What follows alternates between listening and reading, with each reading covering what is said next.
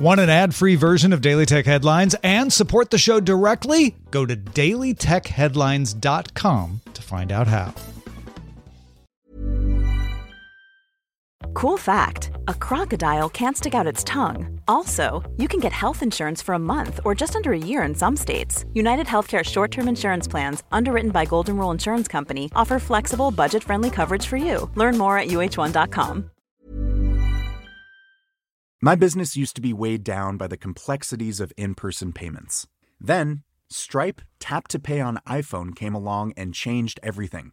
With Stripe, I streamlined my payment process effortlessly. No more juggling different methods. Just a simple tap on my iPhone and transactions are complete. What's truly remarkable is how Stripe caters to all my customers' preferences. Whether they're using cards, Apple Pay, or other digital wallets, Stripe ensures a smooth checkout experience every time. Setting up Stripe was a breeze, taking just minutes to get up and running. From local markets to global retailers, Stripe helped me expand my reach and grow my business with ease. To learn how Tap to Pay on iPhone and Stripe can help grow your revenue and reach, visit stripe.com/tapiphone. These are the Daily Tech Headlines for Wednesday, July 12th. I'm Rob Dunwood. According to Microsoft, China Link hackers were able to gain access to around 25 organizations, including U.S. government agencies, using Microsoft's Outlook mail server. A China Link actor known as Storm 0558 was able to impersonate users using forged authentication tokens.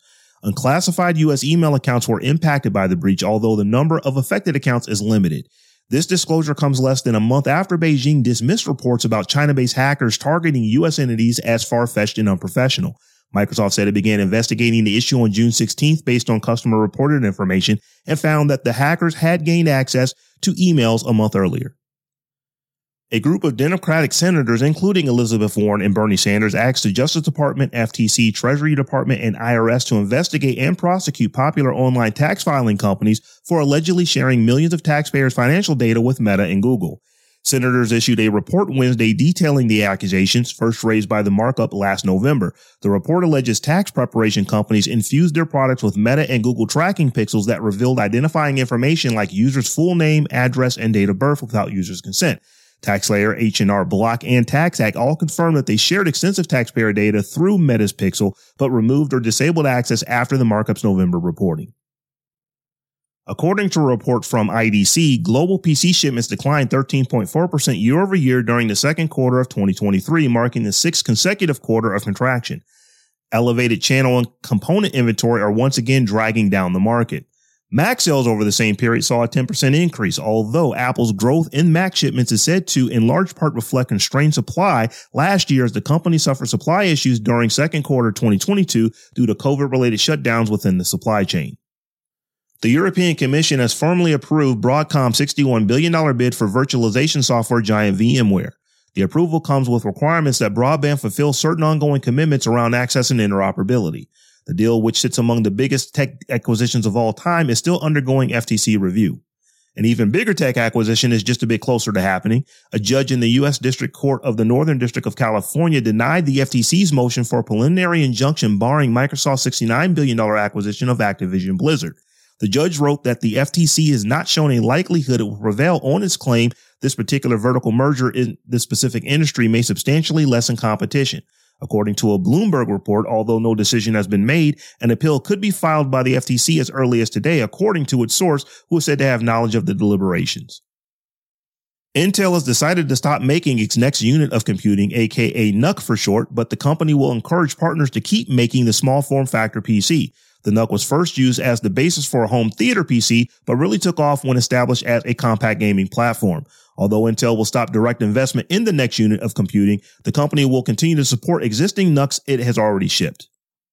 Even though Huawei has been dealing with U.S. government sanctions since May of 2019, the Chinese company plans to launch a smartphone with 5G. Reports from three third-party research firms covering the Chinese smartphone market suggest Huawei and SMIC are developing 5G chipsets using SMIC's N+1 manufacturing process and Huawei's electronic design automation software tools.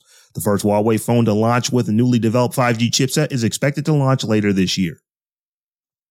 The world's largest pizza company, Domino's Pizza, today announced that it is partnering with Uber Eats to make deliveries in the U.S. and 27 international markets. This is a major shift in policy for the company, which previously stated that working with third-party apps didn't make economic sense because it employs its own drivers.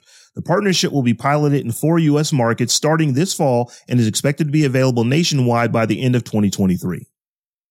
Adobe today announced that its Firefly web service is now available globally with support for text prompts in 100 languages and the user interface in 20 languages, including German, French, Japanese, Spanish, and Brazilian Portuguese.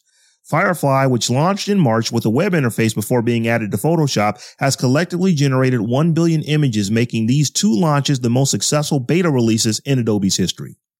And finally, Netflix is now allowing users to transfer profiles to existing accounts, adding a new option amid the company's password sharing crackdown. All Netflix members worldwide are able to port their profile from one account to an existing account. Previously, members were only able to transfer a profile to brand new accounts. For more discussion of the tech news of the day, subscribe to dailytechnewsshow.com. You can find show notes and links to all the headlines there as well. Thanks for listening, and we'll talk to you next time. My business used to be weighed down by the complexities of in-person payments. Then, Stripe Tap to Pay on iPhone came along and changed everything. With Stripe, I streamlined my payment process effortlessly. No more juggling different methods. Just a simple tap on my iPhone and transactions are complete. What's truly remarkable is how Stripe caters to all my customers' preferences. Whether they're using cards, Apple Pay, or other digital wallets, Stripe ensures a smooth checkout experience every time. Setting up Stripe was a breeze, taking just minutes to get up and running. From local markets to global retailers, Stripe helped me expand my reach and grow my business with ease. To learn how Tap to Pay on iPhone and Stripe can help grow your revenue and reach, visit stripe.com/tapiphone.